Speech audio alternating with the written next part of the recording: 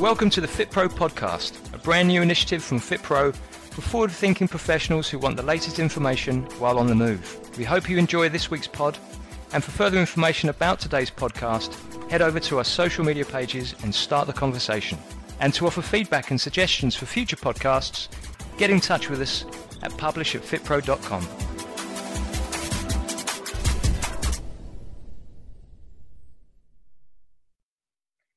Hi, and welcome to another FitPro podcast with myself, Teresa Wheatley, Head of Marketing and Education.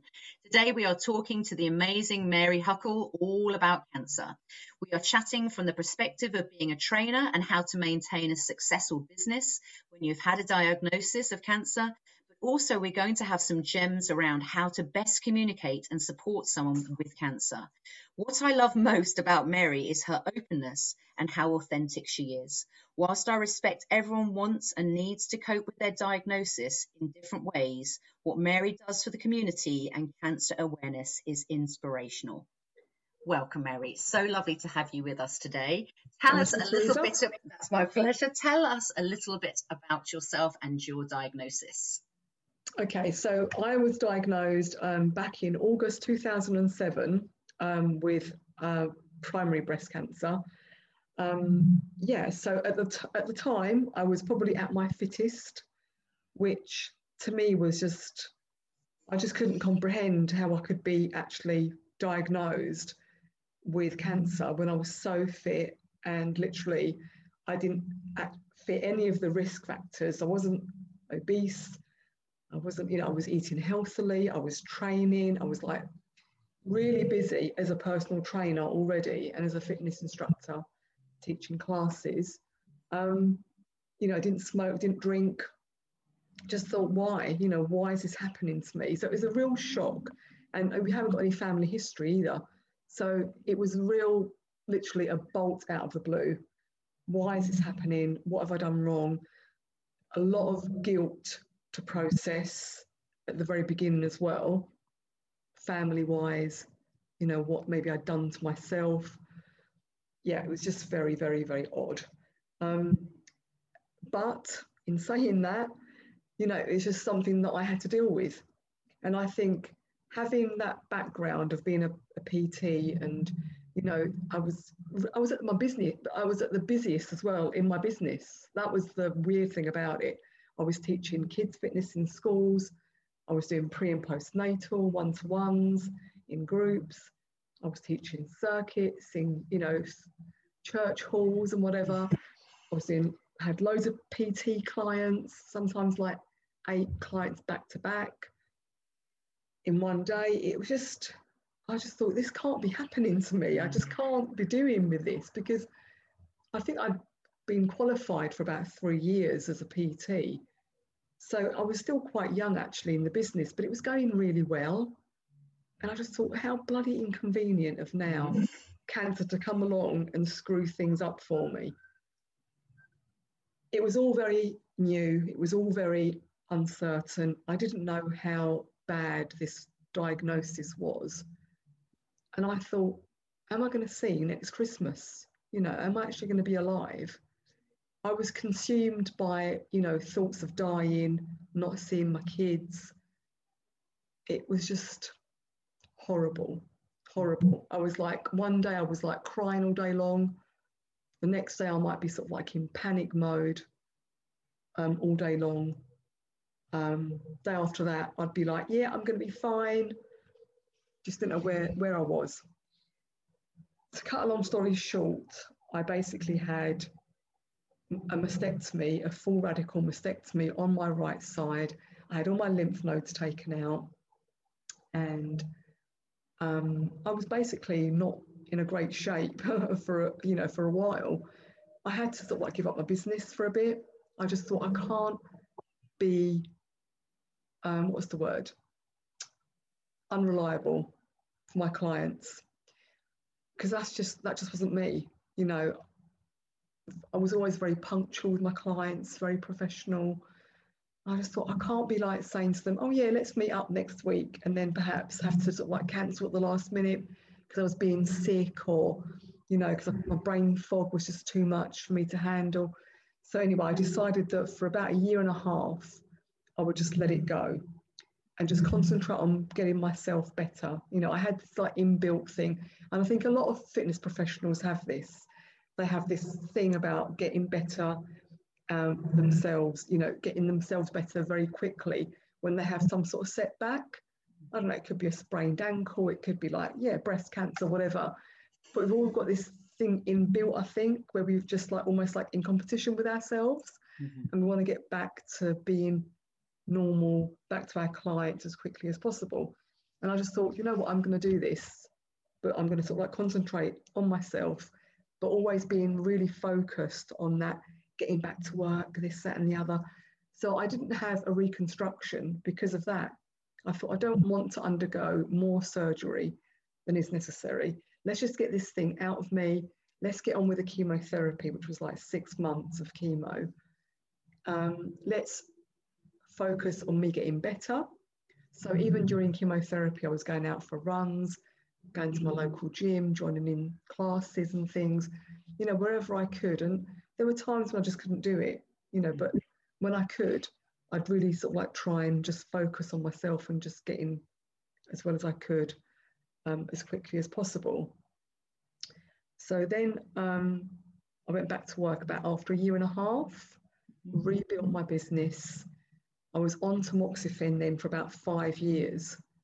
And then my oncologist was like, okay, let's keep you on tamoxifen for 10 years. And I was like, no, I want a break from tamoxifen.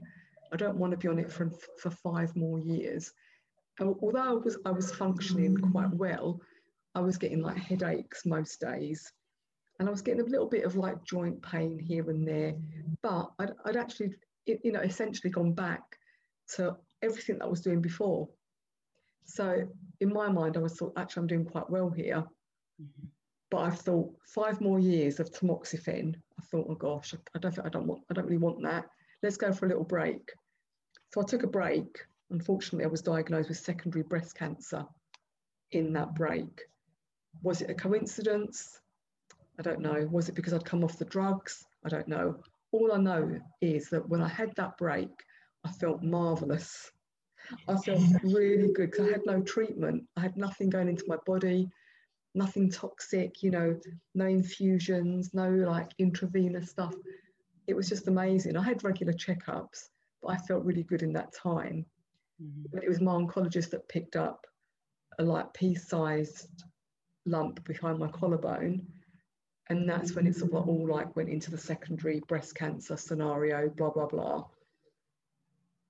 But I carried on working, you know, and that's really, I suppose, without me going into too much detail at this point, that's how it continued.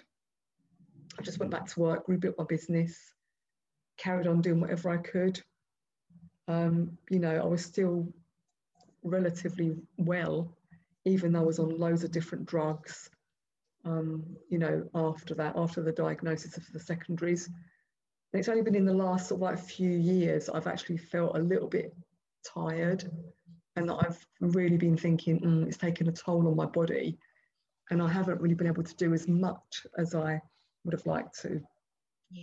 But yeah, that's in a nutshell, really. There's so much more to it, but I'm going to stop there. Okay. Otherwise, our entire time will be taken up with just my diagnosis. Well, it's complex, isn't it? It's been a long, long journey, hasn't it, for you, Mary? That's for sure. So yeah. You touched on a few things in what I just heard you saying, and leads me on to my first question, which is, how have you managed to maintain your business, and what strategies have you put in place? Obviously, I heard that you sort of pulled back on the business the first time, but how do you manage it now? Yeah, it's been difficult. It's not easy at all. The fact that every time I've had progression, because I've had quite a bit of progression over the years, so just to you know, sort of like let people know. So obviously the cancer started off in my breast, in my right breast, and then it sort of like spread to behind my collarbone into my what they call the mammary chain. So I had like lymph nodes in my chest wall that were also affected, and then progression from that. So nowadays it's basically in my lungs, my liver, in my bones, like particularly my spine, cervical, thoracic, lumbar, in my pelvis, in my hip. Yeah, so it's quite widespread, unfortunately. And even more recently, I was diagnosed with lesions to my brain. But every time you have a setback, you have to sort of like change treatments, and you don't know how you're going to fare on those treatments. So every time I've had progression and changed treatment, the thoughts have always gone through my head, you know, how am I going to manage my business? How am I going to manage my clients? What do I say to them? Do I just pack it all in? No, don't do that, because I've actually got something that I love doing. It's my focus. Why would I pack it all in? That'd be the easiest thing to do. So I've been really lucky that over the years I've sort of like grown with my clients. They've been very loyal to me. So I've actually had lots of clients have hung about, even when I've not been able to teach classes at the last minute, or, you know, sorry, I'm sort of like not feeling it tonight. I'm being like, you know, sick down the loo, or I've got a really bad headache, or my brain fog isn't just not allowing me to just concentrate. They've stepped back. They're like, just take whatever time you need, and they've come back. So, you know, for that, I'm forever grateful to my clients, you know, in the classes, my one-to-one clients. I'm not going to lie, some people I think might have thought, well, you know, I need to sort of like have a little bit more, frequency here. I need to have a little bit more, you know, interaction with my personal trainer. So, but, you know, there are a couple of clients, I think things have come to sort of like some sort of closure, but, you know, never on any sort of like horrible terms or anything. It's always been very amicable. And in fact, you know what it's like, Teresa, we could become really good friends with all our clients, couldn't we? We just literally could like go into that sort of like, not a trap, but we could easily fall into that, like, yeah, having friendships all over the place. But so it's difficult, because I've always got to work out a pattern with my treatments as well. You know, once I work out the pattern, then I know exactly the days that I can teach classes, that I can have one-to-one clients, you know, but that's difficult, because sometimes on a new treatment, that could take weeks before I know exactly how I'm going to feel, when I'm going to be feeling side effects, when am I going to be having my treatments, you know, when am I going to be going for, sorry, put my teeth back in, when I may be going for blood tests, you know, it's all things like that. So I have to sort of like almost like fit my work around my hospital appointments and side effects and whatever. So it's a challenge. It's a challenge, but I've managed to do it somehow. God knows how. And it certainly is not predictable, right? That's the thing. Yeah, it's still ticking along, my business. I'm not as busy as I was, you know, even maybe sort of like 3 years ago. But that's my choice, you know, because I can't be, you know, training 8 clients back to back anymore. That would be absolutely ridiculous. And also it wouldn't be fair on myself and my family. You know, if I had to sort of try and find that balance. Yeah, perfect. I hope that answers the question. It does, absolutely. So next one, this one's always very interesting to me. What are your thoughts on the best ways to communicate with people with a cancer diagnosis? Right, so are we talking about the general public, or are we talking about fit pros with cancer? Let's say the general public. So yeah, obviously you basically as well. Yeah. So not necessarily from a trainer perspective. It could be, you know, a good friend of mine has suddenly got a cancer diagnosis. You know, how do I, you know, talk to them and stuff? You know, through your experience, I'm sure you could probably give some insight into what is helpful and maybe not quite as helpful. What are your Yeah. thoughts? What are your thoughts? Do you know what? It's like this is a really good question.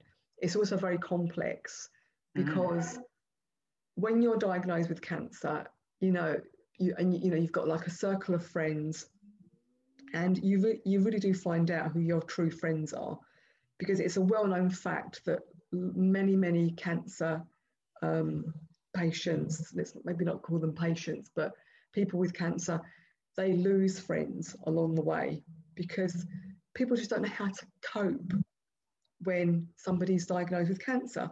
Do I talk to them? Do I ignore them? Do I ring them? Do I go round there? Do I just turn up with a plate of food? Do I say, we're just going to go somewhere? I'm going to take you out for a coffee, for brunch, whatever. Or do I just like let them get on with it? It's really, really difficult. It's really like a complex situation. Personally, what I would say is that if you've got a friend that's diagnosed with cancer in particular, or even a family, a family member, a relative, is just don't ignore them.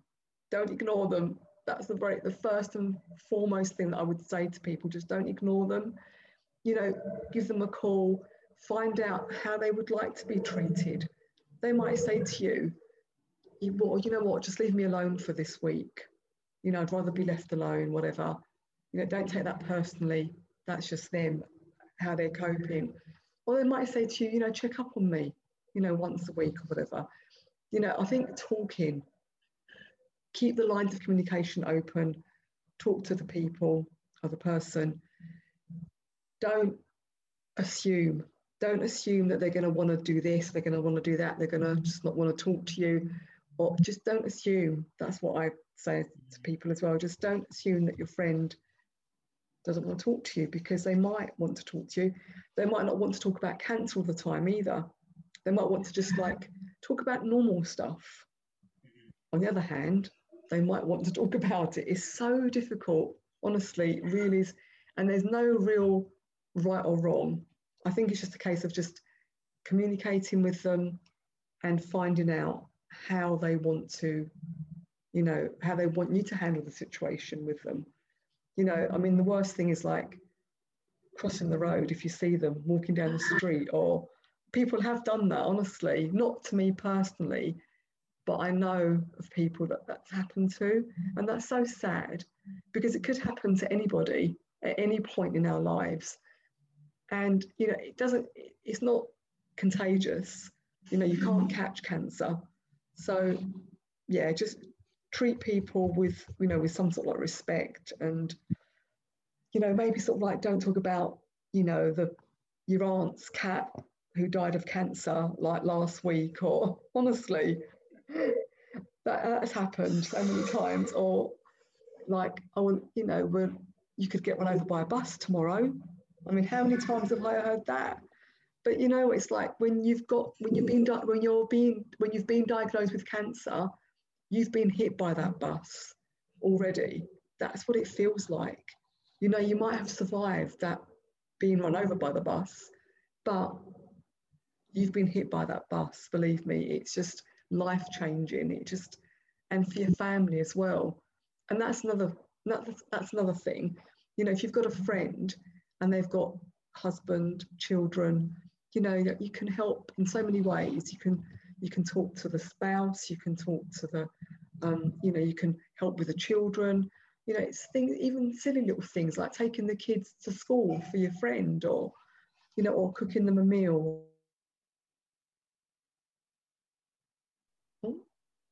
No, we froze. We did for a second. It's okay. So it's a really good question. But here I'm going to do a little bit plug-in, because I've actually written, I think I've got about 4 articles that have been published by Huffington Post. One of them is like what not to say or do. What things not that you shouldn't say when your friend has been diagnosed with cancer. And the other one is like, things that you might do or that you might say or whatever. Yeah, I think it's just a case of just like thinking before you say things, and just, And almost like putting yourself in that person's shoes and thinking, well, how would I feel if that was me, and if I'd been asked that question, or if I'd been treated that way. Yes, that's a great answer. I've read that as well and shared it with people, your Huffington Post on that, and I thought it was genius, genuinely. So well done you for plugging it. Yeah. Following on from that, I really feel that there's a part of many people who are caring that they want to fix. And let's be honest, they ain't going to fix you. And people always, with the best intention, want to get things right. And I think it's having that openness to the fact that you may say something that's not quite right for that person, but if there's that open communication, and there's that safe space, you can honor someone and say, look, I really don't know how I can best help you. Please, what can I do for you? Is it that you want to talk about it? You don't want to talk about it? All those things. Everything you've said is from my own experience, of working with people. That has always worked. It's about being open to absolutely being like open-hearted, open-minded, and just like warm towards that person. Lovely. It makes such a difference. And like we've said, they're going to tell you what they want and how they want to be treated. I mean, I wanted to feel as normal as possible, to be honest with you, for most of the time. So, I used to sort of like just all the real sort of like dark stuff, I'd tell my counsellor.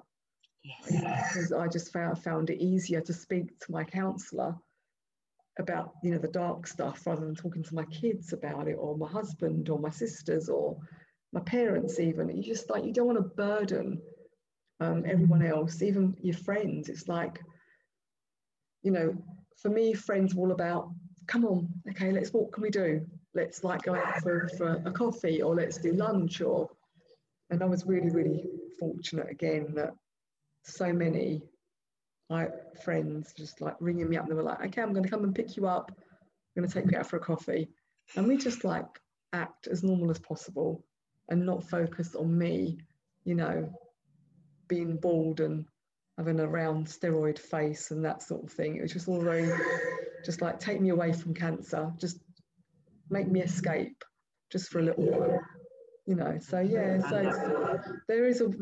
there are coping mechanisms for both the person who's got the cancer, and for the friends and family as well. But like I say, friends and family need help as well. We mustn't forget about them, because the ripple effect of a diagnosis is far-reaching. It affects everybody around you. So we mustn't forget family and friends of that person. I'm going to go on to my next question, which is, how do you deal with unwanted, albeit well-meaning advice? Something like a message through Facebook saying, you should try this diet. Have you seen this? You should read this book. These are well-meaning bits of suggestion, but how do you deal with that? Because I imagine there's a lot of unsolicited advice going on around for you. Yes, tell me. There is, and it's like, it is again another really good question, and I'm very gracious, Teresa. Whenever anybody messages me, I'm not like, oh, get lost, you weird person, or anything like that. I'm always very gracious. I'm always very thankful, because I know that deep down that person has my best interest at heart, and there are a load of like weird and wonderful cures out there. And to be honest with you, when you get to my stage, which is stage 4, like advanced, incurable, whatever you want to call it, secondary, sometimes you do actually grasp at things, because when you find that treatments aren't working, you've got like one after the other that and these treatments aren't working, you've got progression, and anytime you get progression, you think, God, is this it? Is this it? Is it all over for me now? Have I literally got only like weeks or months left? And you do end up actually trying things out, you know. And I must admit that, you know, I've tried things, and there are lots of things out there that are complementary. I would not say that one should do alternative, which is to give up conventional treatment. I don't recommend that. I'm not going to lie. Unless your quality of life is really, really awful and really, really bad, I don't recommend that people give up conventional treatment. But I do believe in, like, you know, working with complementary stuff, definitely. You know, if you can okay it with your oncologist. In fact, I know some people that don't even okay it with their oncologists. They'll just like go off and do stuff and not even say, because not all oncologists are actually open-minded enough to accept that you might want to try mistletoe therapy or, you know, hyperbaric oxygen therapy. You know, they might not be open-minded enough for you to go off and do that. But yeah, I do get a lot of stuff. Like over the years, I've had loads. I've had stuff like even sent to me in the post with just my name on it and, like, you know, Enfield, and it arrives, like, gets to me. I suppose people thought, well, I don't know, the post office might look up my name and they might even see the website, you know, my business stuff and whatever, and they'll find me. And this stuff's actually got to me, you know. I've been sent books anonymously. I'm actually quite open-minded, you know. So I never sort of like said to people, you know, please don't get lost, don't whatever. But yeah, I'm open-minded. Yeah. So yeah, it's not as juicy as you thought it was going to be, is it? It was an answer. Probably thinking, oh my God, yeah, she's going to like let rip here, but no. I know I actually sort of like do believe in, like, you know, healthy eating as well, and, you know, positive thinking. It does help to a certain extent. It does. It must do. One thing it does help is your own journey and the experience, doesn't it? If you feel like you're taking sort of ownership of your own self and health, I think that's massive, you know. Exactly. And you know, and exercise, my God, it's so important, fundamental. Yes, 100%. Fundamental, because you've got those endorphins that are being released. We know that endorphins are good for us, you know, mentally and physically. So, you know, and that's what links into the positive stuff, and, you know, that 100%. Yeah. My last question, please. Okay. What advice do you have for any fit pros with a new cancer diagnosis? Yeah, that's a really good question as well. I love your questions, Teresa, because they've been really quite different as well, but very deep at the same time. But I think if you're a fit pro and you've been diagnosed, don't give up on yourself. Don't give up on your business. If you're freelance, you know, especially, don't give up on it. Just stay focused. You know, a cancer diagnosis is not a death sentence. You know, it's not like there are, for breast cancer, I'm one of 30% of people that will be diagnosed with secondaries. You know, but there are 70% of people with breast cancer out there with primary who can actually continue with their lives and not be touched by breast cancer again, which is fabulous. But definitely do not give up on, you know, science, on yourself, on your business, on your work. You know, as fit pros, we know that exercise is really important to our well-being. So yeah, why we don't give up on that ever. Take your time as well. Take your time, and also, us fit pros don't like asking for help. I know that for a fact. You know, we're like, oh yeah, we can do this, we can do this, we can get through the day, we can like cope. Ask for help. For goodness sake, don't be afraid to ask for help. And also help-wise, like counselling as well. You know, because I think, although if you're mentally strong, you're physically strong, and vice versa. We know that as fit pros. But, you know, I needed help.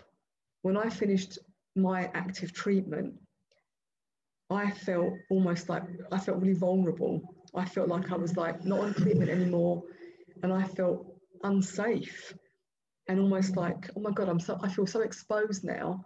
You know, is it going to reoccur? Is it this? Is it that? And so I did actually, you know, seek counselling, and that really helped me. So don't be so proud that you don't actually ask for help from family, from friends, from, you know, health professionals. Um, yes. What other advice would I give? Because it's a good question. But I think that covers actually the, you know, what you might be feeling with a cancer diagnosis. It's like just try and stay as positive as you can, and try and keep distracted. And as fit pros, we have so many distractions. Over the years, my job has been my absolute biggest and the most beneficial distraction. So definitely keep it all up if you can. Love that. And tell your story. Tell your story and share, because it's so important to give people hope and to give people, you know, even if even if they've got a really bad prognosis, you're still sharing your story, and you're still, you know, relatable to somebody, you know, who may need that extra bit of help. Absolutely. And that's what you do so amazingly. You tell your story. I follow you, obviously, as you know, on social media and stuff, and I read it, and it's actually refreshing to read what you read. It's so authentic, it's informative, it's all of those things, you know. It's really amazing. No, thank you for what you're doing. I genuinely, I feel very informed, you know, by what you're doing and your experience, and you let us in, which is a really, really important thing. Not everybody can do that, because perhaps it's too hard, or whatever, or they don't want to. But it's really important, like you say, because then other people who aren't experiencing it learn, and that's, you know, I thank you for that massively. Thank you. No, it's like definitely, because like you might touch a nerve just for one person with something that you might say or that you might tell in your story, and that's, you know, that's massively important. And I always said that from the first day that I got that diagnosis, I just vowed that I would do something positive, you know, from this. And you know, I've sort of like worked with charities from day one, and you know, people often say to me, do you mind talking about it? You know, do you mind, you know, digging up all those like memories that could be bad memories? And I'm like, yeah, I don't mind at all, because I could be helping somebody, you know. And it's like, we're not, you know, we're not alone. So and it helps me. I find it very cathartic to talk about it and to write stuff down and to share stuff on Instagram in particular. I found that to be a really good platform, you know, and I've made so many friends, you know, on this, let's call it a journey. You know, not everyone likes to call it a journey, but let's call it a journey. I've made so many friends, you know, and yeah, it's really helpful to sort of like to be able to share and help others. And I have no qualms, and I get messages literally. In fact, I'm terrible because I need to turn my messages back on. But I turned off my messages on my, on my stories for a while, because I was getting inundated, and I've just been through like some really sort of like bad patches recently where I've not been able to really concentrate on what's going on, and even to write a post has been a challenge. But I must turn on my messages again. My DMs are always open to anybody and everybody, but yeah, I've got to turn on my little message things on my stories. You must. So where would people follow you? Obviously I follow you, but how would people follow you? Where would they find you? Yeah, so very simply on Instagram, you can just find me under Mary Huckle. Yeah, very simply, just Mary Huckle on Instagram. On Facebook, again, Mary Huckle, or my business page is Breakthrough Fitness. I have got a website, again, breakthroughfitness.co.uk. it's a little bit out of date, you know, picture-wise and whatever. I think I've still got dark hair and a lot of my pictures on my website. Oh gosh, that sounds terrible. But I keep meaning to update my pictures, and I will get around to it. And also I'm on Twitter, Mary @Mary_Huckle. So yeah, you know, gosh, you can find me really easily. But yeah, check out my Huffington Post articles. I've written 4 of them, and I think if you put in Mary Huckle and Huffington Post, they all come up, the ones that I've written. Yeah, but I'm on Instagram a lot. I'm on Instagram. I see a lot of your Insta stories, and you know, they're real glimpses into your treatment and stuff. It's fascinating, you know, it really is. I just try to be also as educational as possible. You know, it's another cliche thing, but knowledge is power, really. Absolutely, 110%. And now I'm dealing with secondary breast cancer. You know, I've got a lot more on my plate to handle, to deal with. And I do a lot of patient advocacy work for a fantastic group called Metup UK. And, you know, we basically try and make things better for anybody with secondary breast cancer, because there are lots of loopholes, lots of bits in the system that are broken.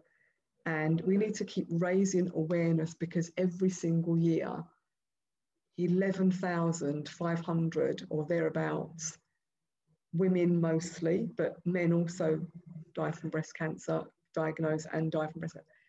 11,500 women mostly die every single year.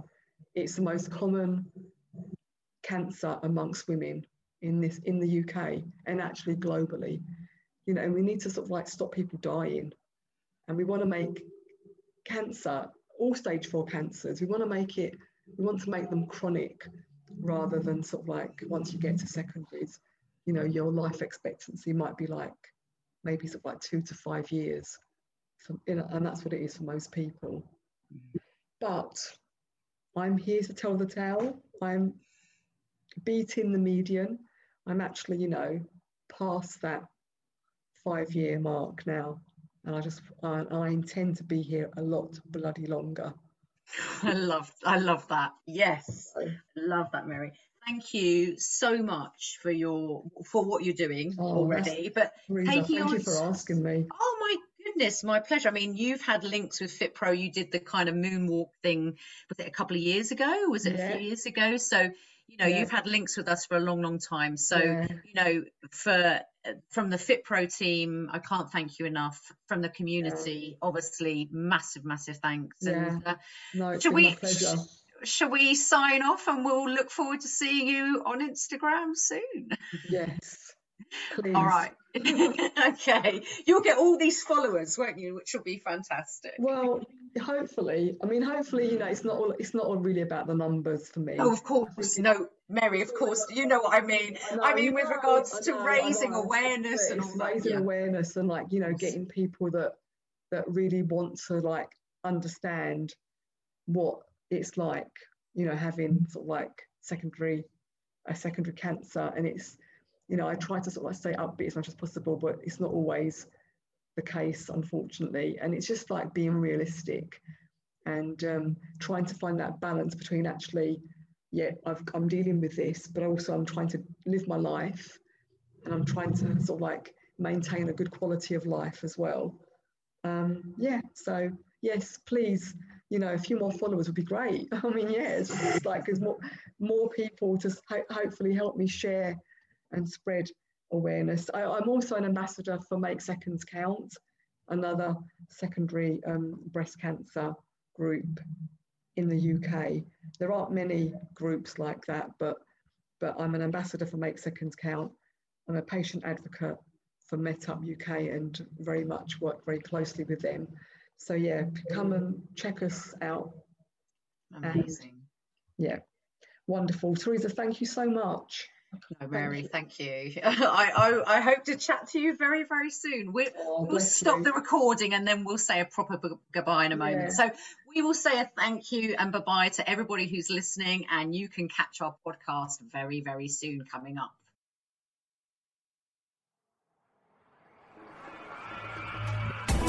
For more information about FitPro education and for details on FitPro membership and insurance, you can visit us at fitpro.com. We hope you enjoyed today's podcast and see you next time.